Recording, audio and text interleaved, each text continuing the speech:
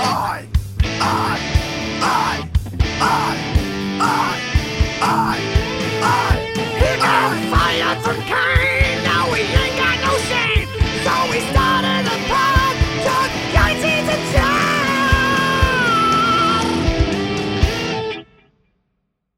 Our industry took a sucker punch to the gut in 20. OPEC price war, COVID demand destruction, stock market exodus left many producers on life support and with heavy debt loads and restricted access to capital. Private equity, quite frankly, didn't do much better than the producers. 2021 bring us any reprieve? Will private equity continue to support management teams in their projects? In the first business session, our panelists will provide unique perspectives from the producer and private equity to navigate the ups and downs in 2021. Our moderator is Buddy Clark, co-chair of the Energy Group for Haynes & Boone. Panelists are Gregory M. Robbins, President, Grit Oil and Gas, Michael A. Freeman, partner, Haynes & Boone, LLP, and Chuck Yates, Advisory Board, Cottonwood Venture Partners. Welcome, gentlemen, and thanks for being here. I would make one note, if there's time allowed and you would like to ask a question for those that are present, feel free to step up to the mic.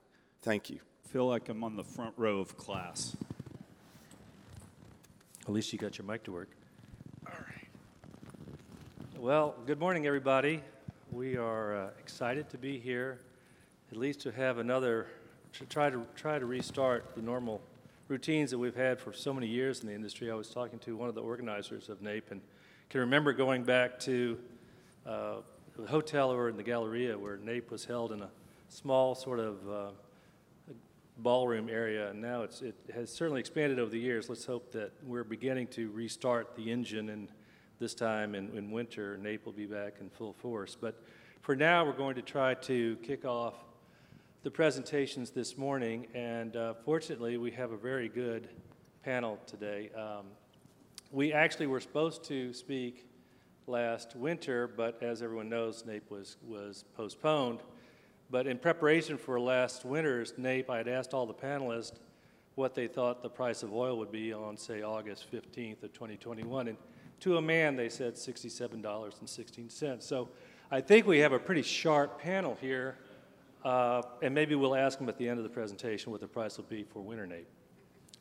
So let me get started with just a brief introduction of our panel. To my far left is Greg Robbins, president of Grit Energy. Greg started out as a banker and then in private equity with a private equity shop and worked at Memorial Production Partners for a while. And he formed Grit Energy with Larry Forney and a few other people with some financing from Carnelian. He'll tell us more about that detail. They've already had one level of success. That was their first company, Grit Energy 1. And now they're on their second Grit Energy incarnation. Although, Greg, you didn't ask me about the naming of it. Grit Oil and Gas 2 was a huge mistake. Should have been 2 Grit Oil and Gas Energy. Get it? 2 Grit. See, if the crowd was bigger, that would just be uproar. We probably wouldn't be able to finish the program. Anyway, Greg has really been a leader in his company and will give us some really good insight for those in the audience that are looking to find a way to get into this space and access private equity, and that'll be the theme of our presentation. Mike Freeman is a partner of mine in Haynes & Boone in our Dallas office, has worked for a number of years with various private equity shops as well as their portfolio companies.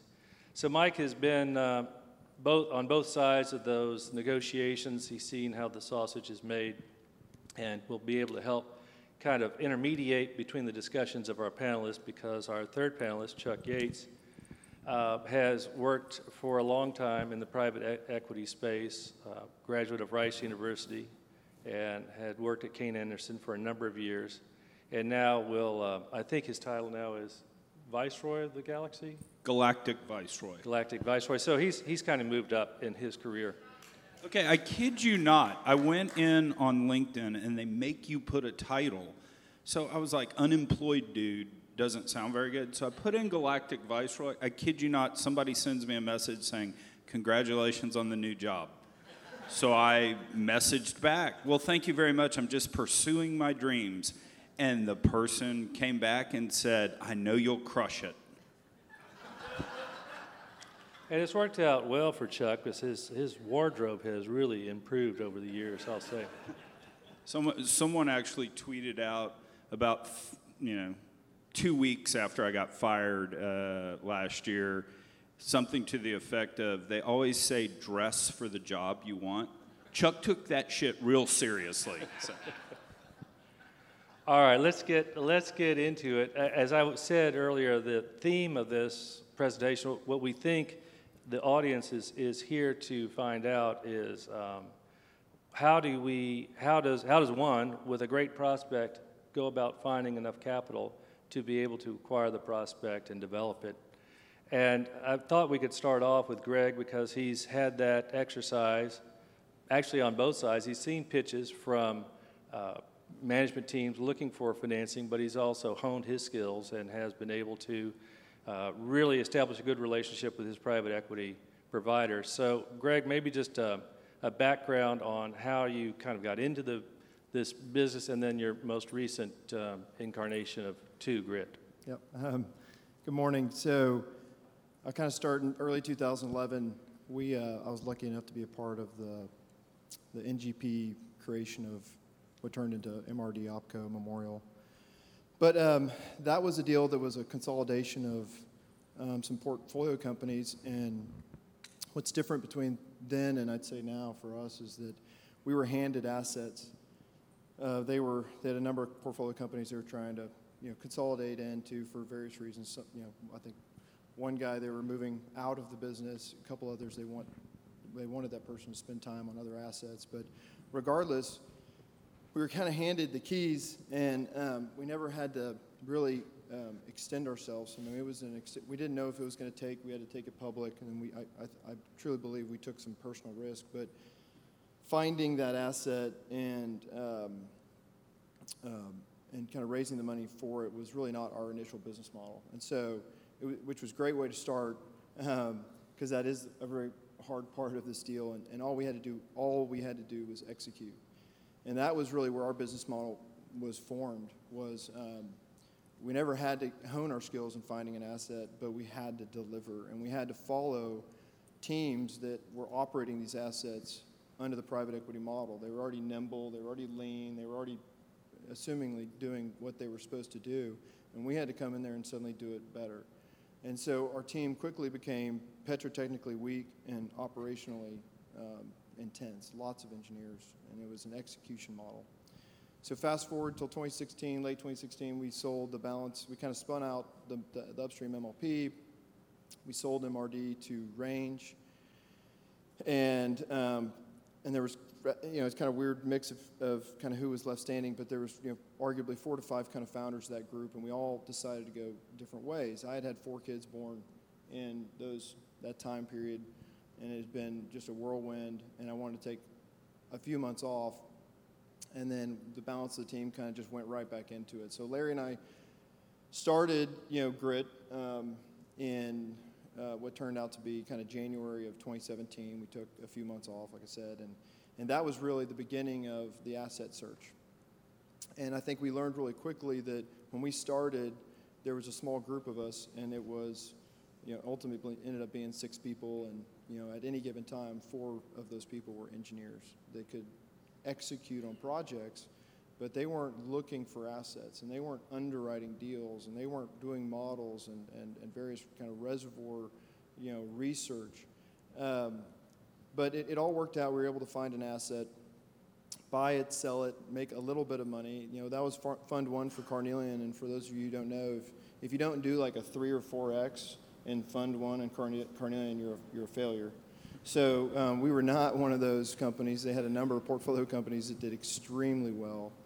But we were able to buy it, sell it, execute. I think we took a good price risk, but I'm trying to just get to Grit 2, which I think is really the most important part of this presentation. So we sold that asset in June of 2019, and we just bought something in July. We closed on it July 22nd of this year, and so we had 2 years without an asset. And it was brutal. It was the best being unemployed through COVID, as Chuck can probably appreciate some. I mean, you just couldn't get a lot done, and you feel like you're looking at all your buddies spinning their wheels on stuff that doesn't matter. And so having those few months was nice, at least for me. But before that and after that just made deals hard. So I think the summary of our beginnings was trying to find a deal in those 2 years, trying to work with our private equity to keep our equity commitment, which we did, or they were gracious enough to allow us to do. And all that can go, I can go on and on, but I don't know what particular topic you want to cover, but I will say that if you break up the last 2 years, you had pre-COVID, you had through COVID, and then you kind of had this post-COVID fallout where deals were supposed to be plentiful, and but money wasn't available. And we made it through, and we have an asset now, and good to be where we are. And I think we really need to talk about what the future holds, but going back to how did you marry up with Carnelian? Did you talk to a lot of different private equity shops? And what's that drill from the producer's side? How do you see yourself going out to access private equity capital? Well, Carnelian was a spin out of NGP. So, we had, when we started Memorial, we actually officed in NGP's office. There's only a few of us. And so I got to meet Thomas Ackerman during that time. And so when we sold Memorial, Thomas and Daniel had already formed Carnelian. And so we didn't call anyone. We just called Carnelian. And so again, Mike, our first deal, we were handed assets, and our first grit commitment, we were just handed a deal from Thomas. But that's how the world turned at that time. If you had success on a deal, which, meant you made money, not necessarily operationally successful, but you made money, you got another equity commitment. That's just what it was. And Chuck that's what Chuck did from that side, but I kind of feel like if you made money, you got a commitment. And the level of work at that time and how they measured success was more about your financial track record than your structural track record from executing projects. What did you actually do, and how did you perform? That's a part of it, but I think they think winners are going to be winners, and losers are going to be losers. But yeah, no, it was the worst predictor of future performance was whether you made money or not, because I can't tell you the number of times we made money despite ourselves, and then there were times we actually did everything right and we lost a fortune. I mean, it really, looking back at it with some hindsight now, it's amazing. And I think one of the things, back to your point where you were in that day and age, remember, what is it? Charlie Munger says, show me your incentives and I'll show you your actions. Back then, energy was a set allocation in all the investors' portfolios, so 10%, 12%. And so they needed money out the door. If you're a large endowment, you ran this scenario where oil went to $25 a barrel, you decided you wanted 10% exposed to energy. So the private equity firms getting all the grief about doing all these bad deals actually did their jobs pretty well in terms of taking the money and getting it exposed to energy for their clients. But yeah, back in the day, we had every incentive to keep management teams around, keep them loaded up with commitments, and go find those assets, because our clients want money in the ground in oil and natural gas for their exposure. Well, you both are talking about existing management teams and renewing it, rinse, repeat. But how does a young team of a geologist and an engineer, they know this great asset somewhere in East Texas that from the prior company they'd worked for, maybe they've been laid off or whatever, but the company's not exploiting that asset. They think they can get a lease on it, but they got to have cash to do it. What do they need to show to the private equity guys that will get them in the door, one, and then two, close a deal with them? Yeah, and the world's changed, obviously, pre-COVID versus post-COVID. Pre-COVID, you had a fancy PowerPoint with some pictures, and you could get yourself a meeting and do that. You two guys compare and critique me on this because I'm sitting on the sidelines watching it. But today, I mean, you need to walk in with a team that's actually worked together before. I mean, that's a big risk to an investor. These three guys have never worked together, and you're gonna give them $100 million. What happens if they break up? So you want a team that's worked together. You have to show that you've made money. Just walking in and saying, hey, I got this great idea, I know this asset, doesn't help. You need to show that you've made money before. And then I think today's age, there are no more equity line of commitments where, hey, we'll pay your G&A, go find an asset. You've got to have the asset on lockdown. And, you know, to your point, if it's leasing, that's actually really tough because I'm not sure folks are drilling these days or looking at kind of drill first type models. But if it's an acquisition, maybe you've got to have a letter of intent in place or something. And I get that it's a chicken and an egg problem, but you really have to have it on lockdown so that the private equity firm can scrub down everything about getting into business with you. Here's the team, we've been together, we've made money, here's the asset, here's the exploitation plan. You almost have to have it totally buttoned up today to be able to get money because money is really scarce. Yeah, no, I would agree with all that. I think things have changed. They were changing before COVID. We were in a sort of a cycle that was not trending in a good direction, but COVID clearly made things worse. And private equity sponsors now, from what I've seen and from talking to private equity sponsors, you have to have all the things that you've said and have a deal basically in place. And how do you actually articulate that to a sponsor in order to get the commitment? I have seen in some circumstances, some sponsors are more willing to do this than others. Some sponsors are willing to sort of engage in some sort of consulting arrangement, almost a rent before you buy. And that's, I don't think all sponsors are doing that, but certainly some. It's sort of an additional step to allow them to establish that relationship before they actually make their commitment. Yeah, and I think, are they doing, you know, even if it's not a consulting, but it's like, hey, for the next 3 months, 6 months, we're going to date and have some exclusivity, you know, associated with the deals you bring. But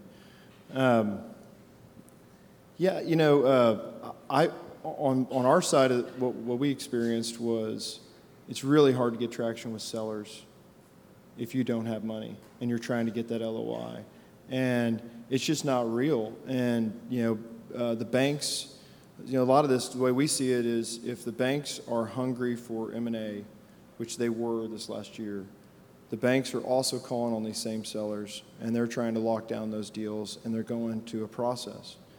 And how do you go into a process with a bid, you know, with no money and be competitive? We struggled. We did that, but we had money, and we felt like we lost the vast majority of our processes to folks that did not have money. And that seller, and I've been in those shoes, but it's like milking that last incremental dollar for a deal that has substantial risk. It just isn't worth it. But at the end of the day, someone's whatever 10% higher, you feel that obligation to pursue it at least, and then that's when I think a lot of deals fell apart. But we felt like if you kind of went through the deals that we actually pursued that were in a process, we felt over half, if not 2/3 of them, were all top 2 or 3 bids were people without money. And so then you play that scenario out, and you're like, okay, I just won this bid, and how long do you have to go find your money? A week?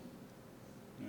And so it creates a dynamic that is just frustrating for people that do have money, that did have money, losing deals that then that deals kind of auger in, and then it just makes it very difficult for people without money. So my advice on that is stay away from the deals that set you up for that. And we had a presentation to Carnelian that, you know, we're big baseball guys, but we had the full hit 'em where they ain't, you know, strategy, because we just didn't want to be in that situation. And so we looked at deals that would not go to a bank. It was too small, too risky, too whatever, just a failed deal. It was not going to go to a bank. You could find sellers that were willing to work with you and create that structure. And you just remove a part of the process. You remove yourself from a part of the process that you just don't want to participate in. And it seems so simple, but I can't tell you how many times I saw people routinely re-enter the same bank processes during this kind of post-COVID period, knowing they were going to fight those fights and probably come out on the other end, not successful. And it's just you just burn your time up just like that. I get DM'd through Twitter, LinkedIn, and the like, and basically get some variation of the question of how do you make money today?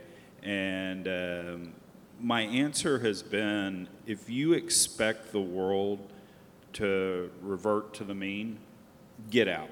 I mean, it's not going back to the mean. You're not getting a $500 million commitment from NCAP to go do this. It's just not happening again. And the thing I've always said is you've got to your point, go hustle down deals that no one else is talking to, and or you've got to develop a unique skill set where you can really walk into Thomas Ackerman and say, hey, we do this better than anyone in the world. This is the reason that we can be the high bidder on this asset and we can still make you money. Because I think if you walk in with a marketed deal from Jeffries and you've never worked the area before, you're not going to get any traction with a private equity person. You've got to give them something that truly is a differentiator. Yeah. And so anyway, we another thing that we did during this 2-year break was you kind of create this. You have a relationship with your private equity guy, and at some point they ask you to do things that you're uncomfortable doing, and how much do you stay? Oh, please go on. So how much do you stay true to kind of what you're taking entrepreneurial people and putting them with entrepreneurial people, or type A people and type A people, and who's going to win that battle? And the answer is always private equity, and everybody has a boss and everybody needs a partner. And I think we came at it with a mindset of, if we dig in, what are we really asking them to do? And I think that it was a give and take relationship, but they asked us to do some things that we were really uncomfortable doing, which is we like to work a few deals at a time and put a ton of time into them. That just didn't work then. And so what they asked us to do ended up being one of the best things we ever did. We ended up hiring a data scientist who married we spent about 4 times more than we've ever had before on data from all the data providers. And then we hired this guy to marry it all together. And we just, for the purpose of, we looked at a deal every week and put a bid in on that deal every week. And we said, we started the 2 weeks after COVID, 2 weeks after spring break when they shut school in. And we did that every week going forward. And it seemed for us at the time, it was like, man, this is so shallow. Like, it's just the opposite of what you feel like you need to do. But it was just practice. And it was to bide the time, cast a really wide net.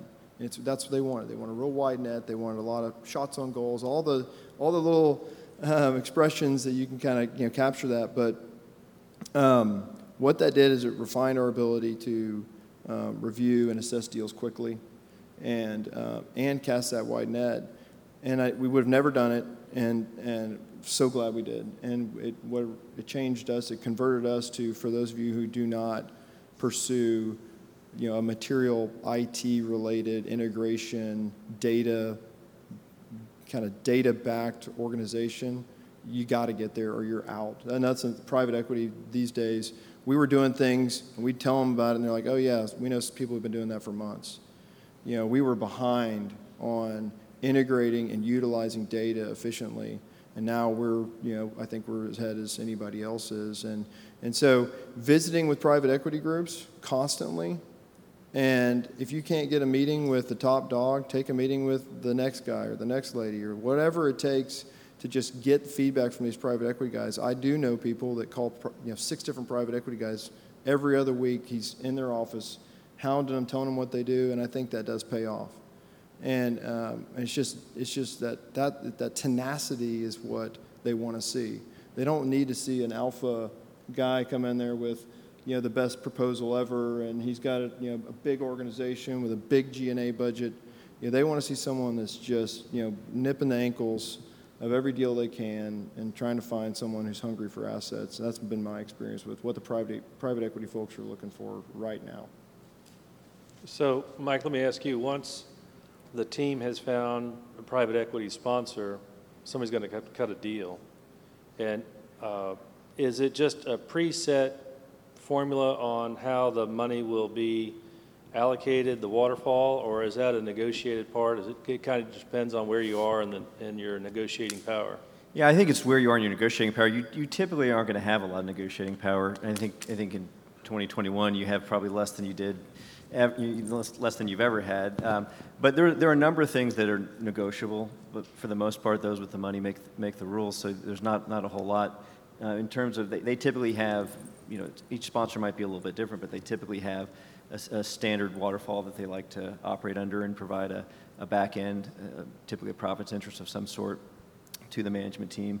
But I think, and I've had discussions with people lately because a lot of those traditional back ends were really predicated on the investment turning over within 2 to 3 years, which was obviously the model, and for management teams to be incentivized and to actually make a return, which is what gets people up in the morning, that is a harder thing to do. So I think they're rethinking that. I think we're sort of in an unknown. I think for management teams going forward, what the waterfall is going to look like is a little bit unknown because pretty clearly private equity now is looking at a longer term play. They're looking at prospects and looking at turning prospects into production as opposed to just buying, overpaying and buying pure production. So, I mean, I just think you sign whatever they put in front of you, and I hate to be flippant. As quickly as possible. As quickly as possible before they change their mind. I got a message one time through Twitter, and I was talking to the person, and it's well, we want to negotiate this, and I'm like, you're an idiot. You have no asset. Someone is offering to give you the money to get the asset. 3 years from now, if you make money on it, you're not going to care whether you have the extra 5% or not. If you blow this deal right now, I guarantee your answer is going to be 0 in 3 years. So, I mean, particularly when you're young and have nothing, just sign whatever they put in front of you. Yeah. I don't. We're not the. These portcos are not the victim. I'm sympathetic to the private equity folks. I mean, it's hard to raise money, and their job is going to be very different going forward, and the LP shrinkage is real. So I mean, they're taking these huge risks. I think what the risk that they're taking is equal to or greater than what the teams are taking to right now. And you get that document, you sign it. And I don't think we negotiated anything. We changed the address, changed our names, signed the document, and So you mentioned it's hard to get to access capital. On the private equity side, it seems they've refocused their attention away from energy and certainly upstream oil and gas deals to other areas. How much, call it dry powder, is out there available for private equity to spend in E&P in the U.S.? Anybody have a handle on that? Whatever number you throw out, I'm going to say half of whatever is said. Because, I mean, just a little bit of history on this that I think a lot of people know, but, go back to kind of the late 90s when Ken Hirsch is out raising NGP1 or NGP2 or NGP3, and early days, he used to have to walk into the private capital bucket of an institution and explain, this is what energy is, this is why it competes with LBO, venture capital, whatever the case may be. And, with success of the early private equity energy funds, it then became an allocation. So when you walked in to fundraise in, call it 2007, you didn't walk in and say, here's energy. You walked in and said, here's Chuck Yates at Kane versus NCAP or whatever. It was a lot of compare and contrast. But the allocation of 10, 12, 13%, whatever it was there for energy, and you were talking to an energy person. Those days are now gone. You're walking back in, talking to the private capital bucket, and you're going to have to compete with LBO, venture capital, et cetera. And those things are all on fire and are doing really well. So when you ask the question, how much capital is available, it's literally a day-to-day relative type scenario in that when Carnelian perhaps may raise later this year or next year, or NGP might, or whoever goes out and raises, they're truly not going to know until they put the puck on the ice. You used to be able to say, well, we're going to go raise $1.5 billion, and you kind of knew where your clients were in terms of allocations. That day's all gone, and it's literally almost day-to-day, hand-to-hand type combat of competing with every other investment vehicle in the world. Yeah, I would just add, I think, I mean, there's two things in terms of dry powder. What private equity firms have currently to spend, and then in terms of raising their next funds. I think there is dry powder in terms of people I'm talking to. The firms have capital to deploy. Deals are more expensive to do now. ABL financing, and Buddy could probably speak to better than I can, but ABL accessibility is significantly less than it was, which makes the deals a lot more expensive. But there's equity capital available. I think going forward, when it's their turn to raise for them to raise their next fund, then there is the question of, how readily available is capital relative to the way it used to be. You have different sources that, for ESG purposes, or just because they've soured on investing in the E&P space because returns haven't been as good. Those are question marks, I think. But it was interesting. If we would have been having this discussion a year ago, you're right, firms have capital and all that. If you would have had all the private equity firms up here under truth serum and asked them, how much do you truly have at your disposal? They would have said, scared shitless to cash call my limiteds right now because I don't know that they'll send the money. Yeah, we heard a number of situations like that, and I don't want to get into Carnan's business. I do know that they field a lot more calls than they've ever had from LPs and dealing with people that just want out. And but they've had a lot of success, and I think they've managed it. But I don't think that's unique to them, it's other people. But to your comment about bank debt, so we did provide some bank debt. Haynes and Boone was on the represented our lead bank on our transaction. And I will also say that to get you excited to do a deal, you're trying to factor in some equity return for the management and for these private equity teams if you're able to source that capital. But it was shocking how few banks were active. And I used to have a little bit of a banking background. I know a lot of the bankers. We had 28 banks, 30 banks in our Memorial, bank facility. So I'd met a lot of these people. You call and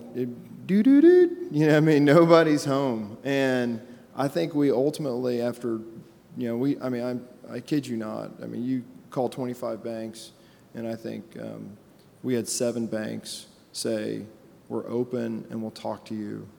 And then we had 5 banks that were like, we'll open and we'll look at it. And that was a pretty scary number. And I think that is really the deal right now, is people are scared to have upstream exposure. And it's a real shame.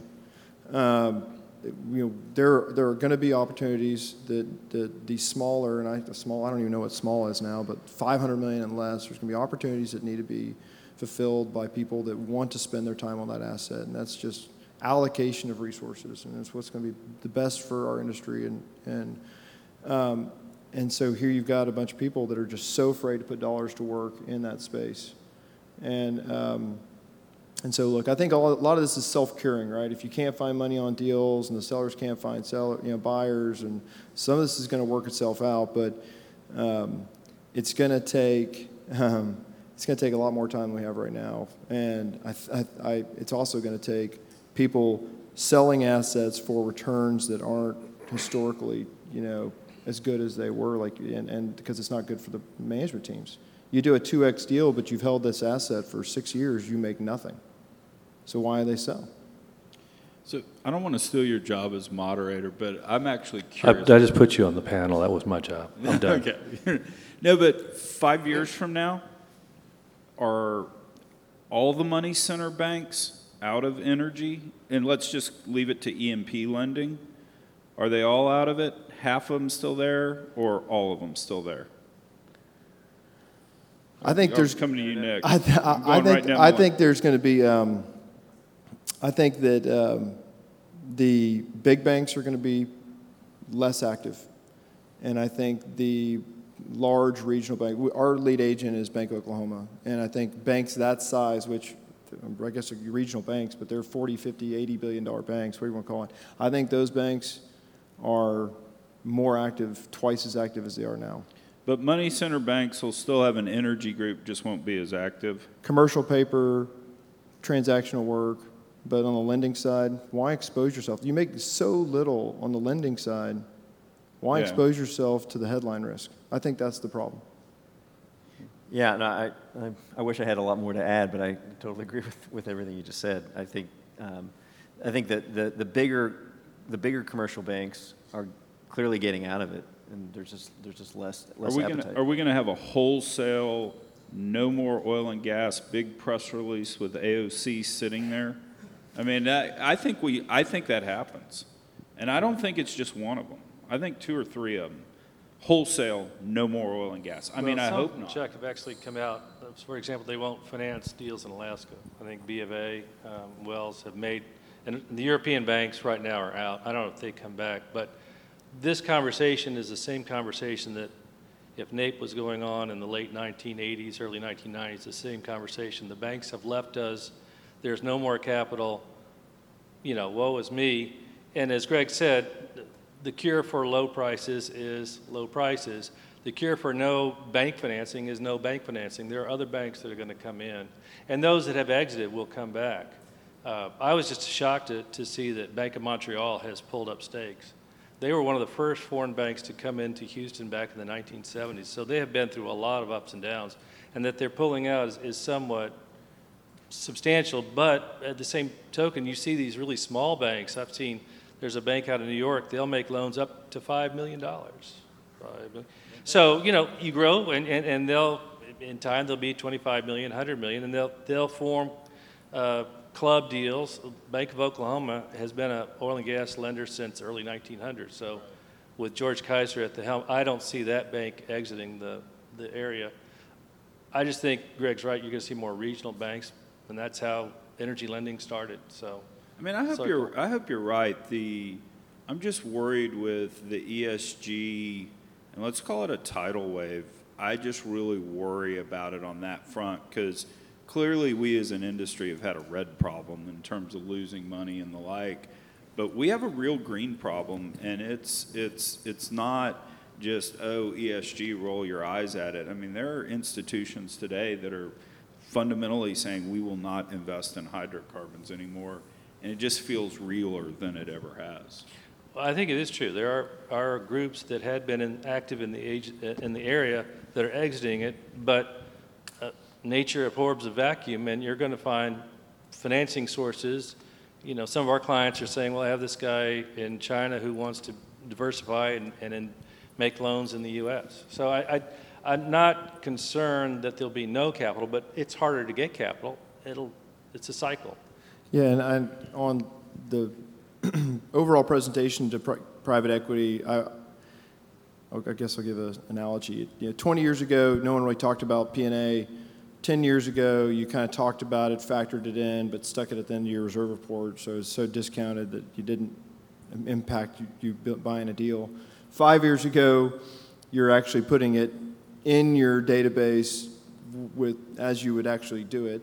And then now it's one of the first things you talk about with private equity guys. High, well-count deals that have shut in, temporarily abandoned, they've got PPQ issues, whatever that's a tough deal to run by private equity right now. And you're seeing Chevron having tons of issues, shallow, old, the age of your wellbores, a lot of that stuff matters. But it doesn't mean you can't do those deals or can't make them work. But I will say that the ESG, our industry was late to address it, and then when they addressed it, it was, wholeheartedly.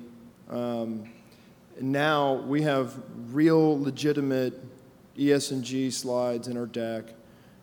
Some of it bothers me because what I say they, like people in the outside the industry looking in, what they measure is not as important to us, but calculating, quantifying, addressing it in your presentations to go raise that private equity is important now.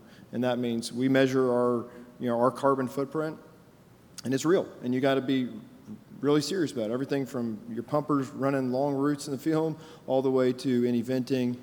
or flaring that you've got in the field, all that stuff needs to be taken very seriously and addressed in underwriting, because they like to see that now, because they get calls from their LPs about it. And so if you're a team that is taking it seriously, managing it, understanding it, you're not going to be a team that's got the headline risk. A well comes up, I mean, nobody's doing deals in California, on the private equity side right now, but no one wants to show up in the newspaper, and they don't want to be the equity behind someone that is getting the wrong kind of attention. So, I would just say I think private equity at least is taking it very seriously. They've been taking it seriously. I think, and it depends on the firm. Obviously, some might be handling it in a little bit more sophisticated manner than others, but I think they don't all necessarily think of it as a negative. I think they look at it as a business opportunity. A lot of them think, a lot of the sponsors think, handling ESG in a certain way, and it can be good for business. Running your operations in a particular way could be more sound. Sound from an economic standpoint. And I think, one just anecdotally, a PE contact of mine told me last week, they're trying to do the two most obvious things, basically get rid of flaring and truck, eliminate, pipe as much as production as they can. And previously they didn't really have conversation. They might have a quarterly discussion about flaring activities. Now, at least this, one PE shop says they literally have a board meeting to discuss whether they're going to flare. So I think those are things that are top of mind now. Yeah, I mean, flaring and venting are just wasting a resource, and a lot of it's just how it's set up, and some how you did things and what gas meant to you a long time ago is different. I think hopefully with the recent uptick in gas, people can get. If it's a commercial decision, obviously it happens, but the question is when it's not commercial, are you still going to address it and do it? And I think the answer is unequivocally, you have to address it, and you have to make decisions, and even if they're not commercial. We're approaching some of those in this asset that we just bought.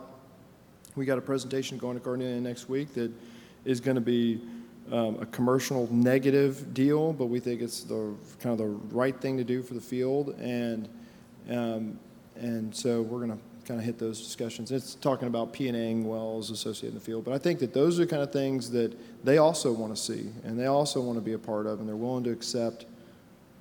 Not everything has to be a profit shop if you're following, a path to overall profitability and taking care of your business properly on the ESG front. So, because just sort of the final word on it, this is not government regulatory pressure to do this.